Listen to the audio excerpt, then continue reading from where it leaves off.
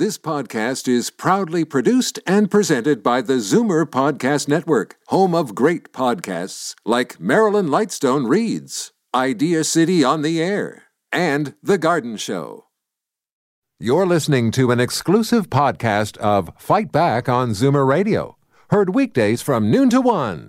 You're listening to an exclusive podcast of Fight Back on Zoomer Radio, heard weekdays from noon to 1. Now, Fight Back with Libby Znaimer on Zoomer Radio. Good afternoon and welcome. It's the latest explosion from the inside of the Trump administration. I'm speaking, of course, about the explosive anonymous op-ed piece published in the New York Times from an unnamed insider describing himself, unlikely herself, as part of the, quote, resistance that is working to curb the president's worst impulses. The piece says that the root of the problem is the president's immorality, and I am quoting, and it says, anyone who works with him knows he is not moored to any discernible first principles that guide his decision-making. Now, the White House is said to be in crisis mode as Trump officials try to zero in on the identity of whoever wrote the scathing editorial. We've had, as you heard in Chris's news, denials from Pompeo and from Pence so far, and it all comes on the heels of revelations from Bob Woodward's upcoming book. The president, of course, has denounced all of it, going as far as calling it treason. So, is this a turning point or just another wild drama that we are growing accustomed to? I want to hear from you. The numbers to call 416-360-0740, toll-free 1-866-740-4740. And first, we are turning to Siraj Hashmi, political commentator and writer for the Washington Examiner, and Janice Stein, professor at the Munk School of Global Affairs and the Belzberg Professor of Conflict. Welcome to you both. Thanks for joining us. Thank you. Here, Libby. Okay, so let us start with Siraj. You are in Washington, and how is this going down there? You know, it's interesting week that we're having here in Washington between the Brett Kavanaugh hearings for the Supreme Court, and then this happens. It's nothing short of entertaining, politically speaking. But yeah, the White House is up in arms about who could possibly write such a scathing op-ed anonymously for the New York Times, sort of maligning President Trump's mindset as well as his acumen and fitness, his mental fitness to be president. It's sort of I wouldn't say it's the lowest point in Trump's presidency, but some would probably argue that it is writing something like this is just shy of invoking the 25th Amendment to try to remove President Trump from office. Well, it was reported that they were on the verge of doing that. And just to clarify for our audience, the 25th Amendment is under special circumstances, the cabinet can remove the president. Janice, that's correct, right? Yes, right. Yeah. Correct. So there are either two ways. You could either remove the president permanently, I believe through Article 4, as you just said, and then there's Article 3, in which there's a temporary removal in which the vice president would take over for a bit until the president returns back and is ready to take the job again. So, that's been the two talks have always been about impeachment and then invoking the 25th Amendment and his cabinet. I doubt, they talk about how this article was written by a, quote, senior official in the Trump administration, and everybody's speculating about who it might be. It could be a cabinet secretary. It could be a higher-level member in the White House. I honestly think it's somebody that we've never heard of before. That's possible. Janice, how do you see this watching it from Toronto? Well, you asked a great question, Libby, at the start of the conversation. It's just more wild drama or turning point. Just a sniff to me of a turning point, because I do think this was written by somebody who wants to get the 27th Amendment, that process going. You don't do this unless you're trying to sound an alarm bell that you have somebody that's not temporarily ill, which is what some of the provisions allow the cabinet to do. Somebody sick. You remember when Ronald Reagan was shot, there was some discussion about whether there should be an invocation of Article 3 so that he could be temporarily replaced by the vice president until he was recovered. That's business as usual. This is a message. This president is not only morally unfit for office, he can't focus. He's not able to do the job. And we are here with our fingers in the dike. That's why the person who wrote it labeled this the resistance. And we are telling the American people that this is what it's like inside. Now, there's no precedent for this in modern American history. I can't ever recall reading an op-ed like the one that was in the New York Times yesterday. Well, one of my colleagues had an interesting thought, and I'm usually not very open to anything that smacks of a conspiracy theory, but he thought that the timing of this might have had something to do with the Bob Woodward book, just as a message that the things in the Woodward book are true no matter what Donald Trump says. Does that resonate with either of you? Well, again, just to jump in for a second on our story, Bob Woodward is a very, very careful journalist. He tapes his interviewees. He will never reveal his sources. So what is unquestionably true is these people said these things to him. Now, whether what they said is true is a different order question. But there's no doubt that these people said these things to him. They wouldn't be in his book. Siraj? Yeah, I want to cite Paul Begala, who was a former Clinton advisor. He tweeted out within the last couple of days that he said some very nasty things about the Clinton White House when he was there, and he backed up Woodward's reporting, saying that it's no question that I said these things because I said them. So, Woodward, to back up the professor's point, he's a very careful journalist, and he has a lot more credibility than, say, Michael Wolff, who had a number of issues with his journalist reporting. And, there are many times in his book that, there's simple errors and typos, but there are also events that were either misinterpreted or misconstrued, and so there's a lot more doubt to be cast upon Michael Wolff's book. I don't think with Woodward you're going to find the same thing. You might find that by him not talking to President Trump, it might hurt the book just a little bit, but I think that the events that he will be writing about in his book will be more true than, say, in Michael Wolff's. Well, it's interesting. We heard the tape of a conversation between Trump and Bob Woodward where Trump was saying, I would have loved to talk to you. Right. I'll bet he would have. It's weird because I don't know what added value Trump would have to say to Bob Woodward. Of course, I actually think that Trump is more on guard with, more serious journalists than, say, a reporter over at Fox News, a network he feels is very friendly and probably more, they paint him in a more positive light. I actually think he's more revealing in interviews to them because they really kind of let his guard down and he's sort of can say whatever he wants. And, he had that interview with Ainsley Earhart a couple of weeks ago on Fox and Friends, and he probably revealed more information about the whole Michael Cohen, Stormy Daniels, and Karen McDougal affair than probably with any reporter I've seen so far. There's a bigger issue here, too, which I find stunning is the only way to describe it. You have unelected officials. I'm going to try to use the mildest language here, thwarting the president's will.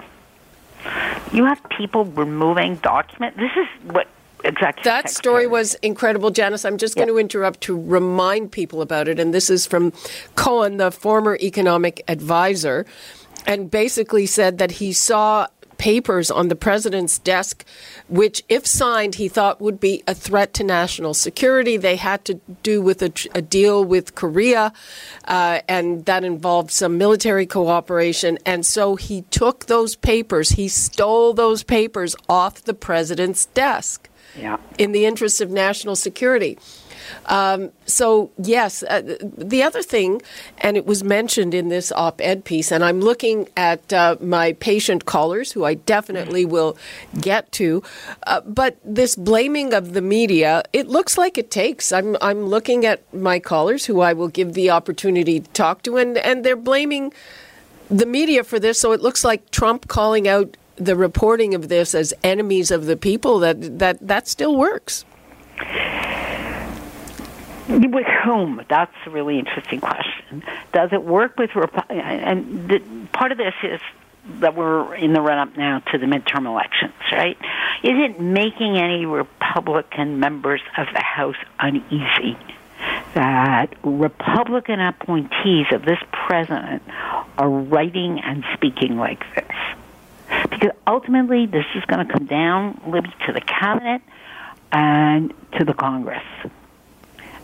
So you're saying that you're convinced there will be some type of impeachment or something. I think this is a big flashing orange light of a kind that Republicans in the House, even those who support Trump and understand they need his support to get reelected, that they have not seen before.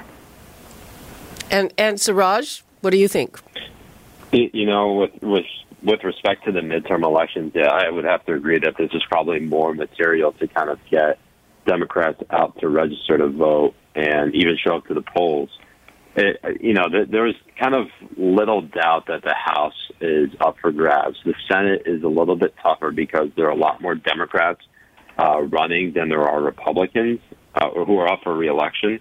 And the red state Democrats who are currently up for grabs, like Claire McCaskill in Missouri, Joe Manchin in West Virginia, Joe Donnelly in Indiana, Heidi Heitkamp in North Dakota, and John Tester in Montana. These 5 individuals, the biggest test for them is whether they vote for Brett Kavanaugh for the Supreme Court. It has little to do with, an anonymous email, an anonymous op-ed that's written in the New York Times. The decision that comes down to them is for these red state Democrats. They vote for Brett Kavanaugh for the Supreme Court, they're likely to keep their seat, and as a result, Chuck Schumer might end up being the Senate Majority Leader. But they're in a tougher spot with that than I say they are with, using an anonymous op-ed to try to rally voters around them. It's no easy spot for Democrats right now, especially in the Senate. Okay, let's take a couple of calls. We've got Diane in Toronto. Hello, Diane. Hello. How are you, Libby? Fine. How are you? Good. First of all, I want to say I'm not for or against Trump. I mean, he's just there, and he's there, and that's it. And our focus, unfortunately, is totally on him, and we're not concentrating on the idiot that we have. However, with this thing that's happened so far, I think it's disgraceful. Journalism overall is just so disappointing. What's disappointing about this? That it's anonymous? Is it disappointing to you that it's anonymous? Yes, if a person cannot stand up behind their words and say, I am saying this, their words mean nothing to me. Nothing. I'm going to let our experts respond to that. And, I've heard from a lot of anti-Trump people who basically say the same thing, that whoever wrote this should step forward. Exactly. Say it. Come forward. If you really mean it from the heart, you're committed to this thing, stand up and say what you mean. Oh. Don't hide. But it's disgraceful. Like journalism as a whole, I get so disappointed with our news people on CBC. I mean, they're just ridiculous. Everything is so slanted. Why can't journalists just give us the facts? We'll form our own opinions. Many of us do. Diane, I'm going to let Janice and Siraj respond. Thanks for your call. I would want the writer of this to come forward and reveal, as you said, Libby, likely himself, less likely herself. Very less likely. Yeah, very less likely. And the reason I say this, and that person would lose their job. For sure. They'd be fired. And so they would lose their capacity, in the language that they used yesterday, to resist. Nevertheless, the allegations are so serious against this president that if you really want people to begin to walk down the road of removing this president from office because of unfitness to serve, you have to come forward and identify yourself. Now, I do understand why the New York Times made the decision that it did. I bet it was a really tough call for them, but I would hope this person is going to come forward now. Siraj? Yeah, it's interesting to Janice's point and to the caller's point. I do think that the person should come forward, and if they really believe what it is that they allege President Trump of being, they should actually put their name on it.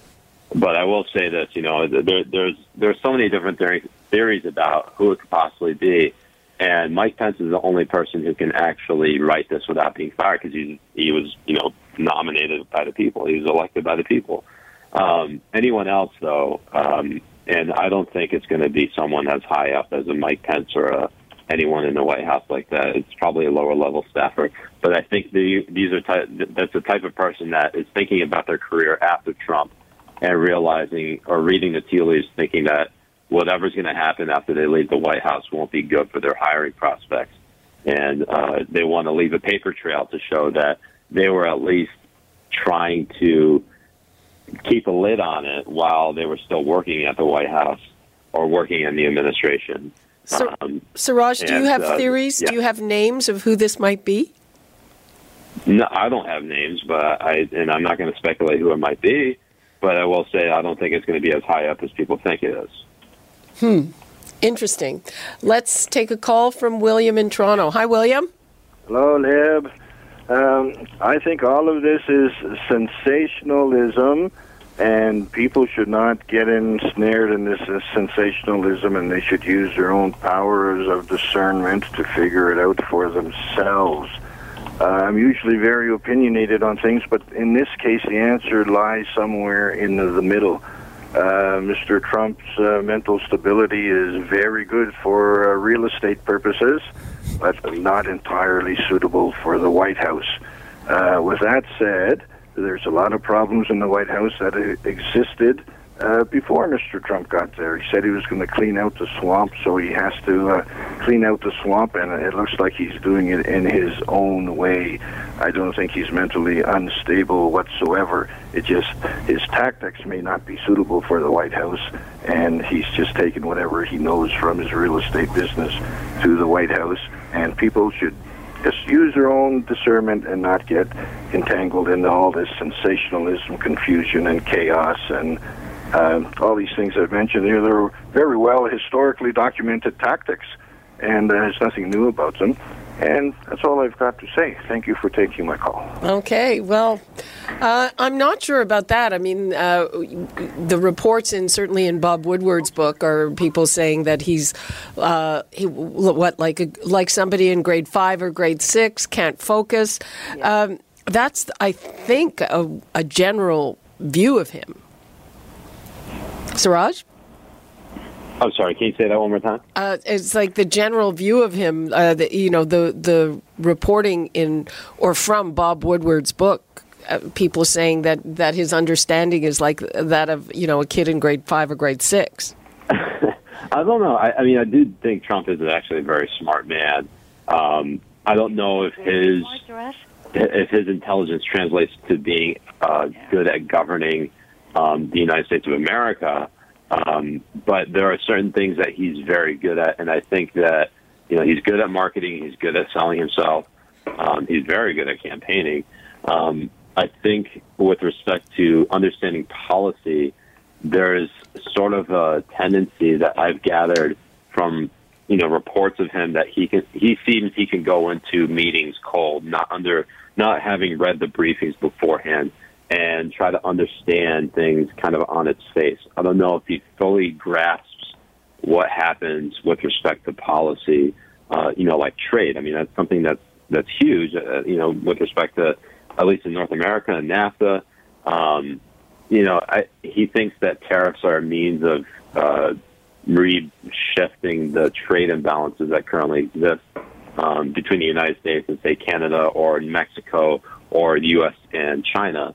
And, kind of getting, if he is trying to be a Republican president, he is certainly going outside the conventional means of implementing policy. And that's probably where the struggle lies most. Janice, you were about to say something? Yeah, I actually do think this is new. I can't remember any other president in the post-war period where advisors were speaking, and Bob Woodward has written many books, where advisors said, as you just said, Libby, that he throws tantrums, acts like a grade fiver, can't focus, doesn't read his briefing papers. That really is new for any of our listeners. That has not happened before. And the op-ed yesterday is new. That has not happened before. So this does raise an issue of fitness to govern. There's no question about it. Okay, let's hear from Ernest in Mississauga. Hi, Ernest. Hello. Hi, Libby. Thanks for taking my call. You're welcome. I'd like to point out that this is a typical case of where we're trying to crucify the messenger instead of looking at the message. Couple of things here. We've got a bona fide liar in the White House, and nobody seemed to be offended by that. He's a racist. He's a bigot, and nobody seemed to be offended by Donald Trump being in the White House. Obama said in the campaign that Donald Trump was unfit to be a president, and nobody listened. So now we've lowered our standards, our morals, our values, and that most people find that it's acceptable to have Donald Trump in the office. He should have been removed a long time ago. And it just hurts me as an American to think that... You're an American? Yes, I am, but I live in Canada now. And to think that we just threw out our morals and our values. There used to be something that says any true blue American would bleed on the flag just to make sure the stripes stay red. Where has that gone to? It seems like we've just thrown all our values out the window. Okay. That's all I wanted to say. Okay, thanks very much for that. Let's go to Tina in St. Thomas. Hi. Hi. I was just going to comment on this story. What does it mean exactly when they say immoral? Immoral means immoral. I mean this. It means he has no moral compass. That's what that means. I was just going to point out all the things that John Kennedy did and Clinton did and everybody else in the White House. Yeah, all those things had to do with sex, basically. But well, I know. But, I mean, how moral is that? Well, I don't know. I guess it depends on your perspective. I think that's kind of separate this guy from... really loves his country, and look at what he's already done, what nobody else been able to do, all the good things that he's been able to do. Oh, yeah, and Trump? Everybody's overlooking that now. So you think this is all like a bad witch hunt for him? And it has been right from the start, because he's not a politician, and they can't stand that. Okay, Tina, thanks for your perspective. Thanks. Okay, well, there you go. Still, a lot of people, this isn't making a dent for a lot of people. Let's hear from Bruce in Etobicoke. Bruce. Hi, Bruce. Hi, good afternoon. Thanks for taking my call. You're welcome. Several months ago, I heard this report about Donald Trump, about his mentality, about his intelligence, that he was exhibiting signs of diminished mental capacity, and not that he had Alzheimer's and like that, but they concluded this because. Sorry, did we lose you? No, go ahead. So he uses really basic words. He uses basic sentences, and I truly believe I don't think he does any preparations. I think he does very little reading. A president should do all the reading. He should really be knowledgeable. I think he still wants to just play golf all the time and just sit there and be the boss. Okay, well, thanks for that, Bruce. We are basically running out of time, so I will turn back to Siraj and Janice. What would you like to leave us with on this, and where do you think it's going next, Siraj?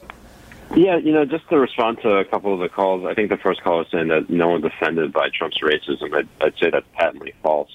People in the United States on both sides of the aisle are horrified by President Trump's behavior and have spoken out about it regardless of their party affiliation. But I will say this, this anonymous op-ed, yes, it is new that something like this would happen. There are a lot of officials who leave the administrations and then criticize the president and kind of use that as sort of a launching platform for their careers. I think for some of these people, they saw, say, someone like Omarosa, who has been a loyalist to Trump for so long, come out with his book after she left the White House. And I think they're trying to strategically plan a career after the White House, and this is kind of how it's going. Well, that's an interesting perspective on that, Siraj. And Janice, what would you like to leave us with? There's a story here, Libby, about how a democracy, as opposed to other kinds of governments, copes with a challenge where a significant group of people around the leader begin to think that leader is not capable of doing the job. We know how they handle these problems in Damascus or Istanbul or even Moscow at different times in history. But what you're seeing in the United States, just to get a little above the story of the day for the moment, what you're seeing in the United States now is the beginnings of a discussion, okay, how does the law work here? Because it's not an option to remove a president in the United States in anything but a lawful manner. And I think that's what we've seen over the last week, and that's what I think we're seeing the beginning of that conversation. It's a hugely important conversation for democracies to have. Mm-hmm. Well, yes, and we shouldn't forget that he is the duly elected president. And that's why it's actually not okay for an official to take something off his desk and hope that he doesn't notice, which he apparently did not. Okay, well, that's all true. It's all pretty wild and wacky, and I'm sure we will be returning to this topic many times. Thank you so much, Siraj Hashmi. To be with you. And Thank Janice you. Stein. Bye. You're listening to an exclusive podcast of Fight Back on Zoomer Radio, heard weekdays from noon to 1. You're listening to an exclusive podcast of Fight Back on Zoomer Radio, heard weekdays from noon to 1. You're listening to an exclusive podcast of Fight Back on Zoomer Radio, heard weekdays from noon to 1.